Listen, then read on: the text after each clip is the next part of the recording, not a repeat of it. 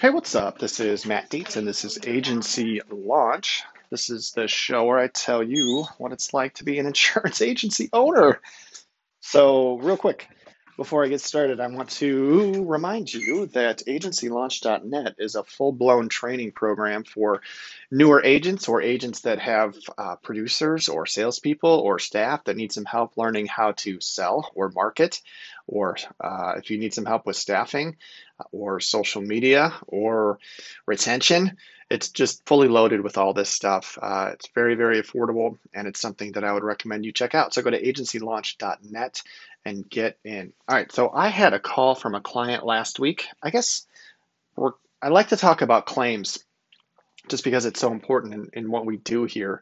It's why it's why we have an agency, right? So I had a commercial client, a painter, call up and said, "Hey, my trailer was broke into over the weekend, and I had some of my equipment stolen, and I need to file a claim." So this was an account that I earned on January 1st of this year. It's a brand new account. It is currently May 11th. And he came in the end of February to kind of go over his policy and make sure that it was written properly. And I'm really glad that he did, really glad that he did. And I'll tell you why. He told me a few years ago he was with a client or with a different insurance company, and they had gone through a similar situation. He had some tools and equipment stolen from his trailer, and the policy wasn't written correctly. He called and filed a claim with his current provider at the time and said, "Hey, I had this stuff stolen." And they told him he only had so much coverage for what was taken. And this upset him. It was something that he'd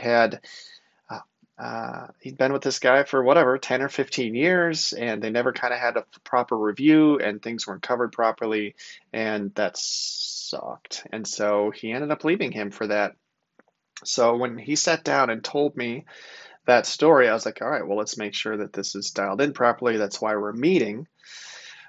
For artisan contractors and people that have tools and equipment and things in the field, it's really important to make sure we don't need a full-blown itemization of all of his stuff, but anything over a certain amount of money in value, we do want to have itemized from a tools and equipment standpoint. So for example, um, there's a line item in our commercial policy that's called tools and equipment, and it's a blanket coverage. So it means it's covered in his house, in his garage, in the field, wherever it is. Okay. But it covers, so you put in an amount, $20,000. Okay. So if someone steals that trailer, you have $20,000 worth of stuff that was in there. But if there are items in there that are worth more than $2,000 by themselves, those things need to be scheduled, which means we have to write in the policy kind of exactly what each item is. So he said, "Hey, Matt, I have 8 paint sprayers that are worth $2,500 each. So what do you do with that?" Well, we wound up putting down each one of those. This was like, I'm not a painter. I don't know what kind of, it was like a Graco model 695. It's worth $2,500. And I entered those 8 times. And that's $20,000 worth of scheduled equipment that you have in there. So if someone stole the trailer, you have to have that in there, or else it's going to max out at $2,000 per item. Okay. He had other equipment in there that was, $900 a piece, or, maybe there was some other equipment that were $100 a piece. That stuff's fine, but anything over $2,000 with my policy needs to be scheduled.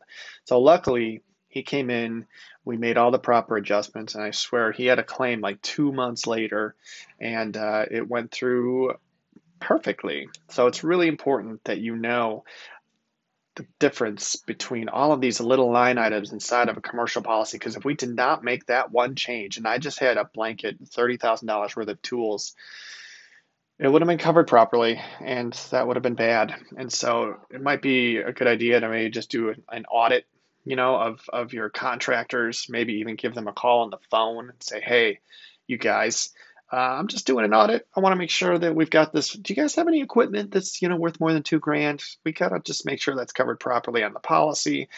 Um, There's other lines of coverage in there as well, like off-premises personal property, personal property. You got to know how all this stuff is covered. Personal property is different than tools and equipment.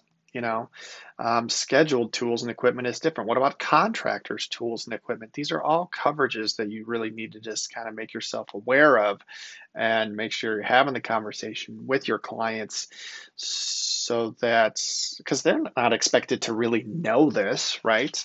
That's your job. So, anyway, just wanted to bring that experience to light so that you could learn from me and how we just barely got that one in, and that was awesome. So that's what I got for you today. Hey, my name's Matt. This is Agency Launch. You can find me at www.agencylaunch.net.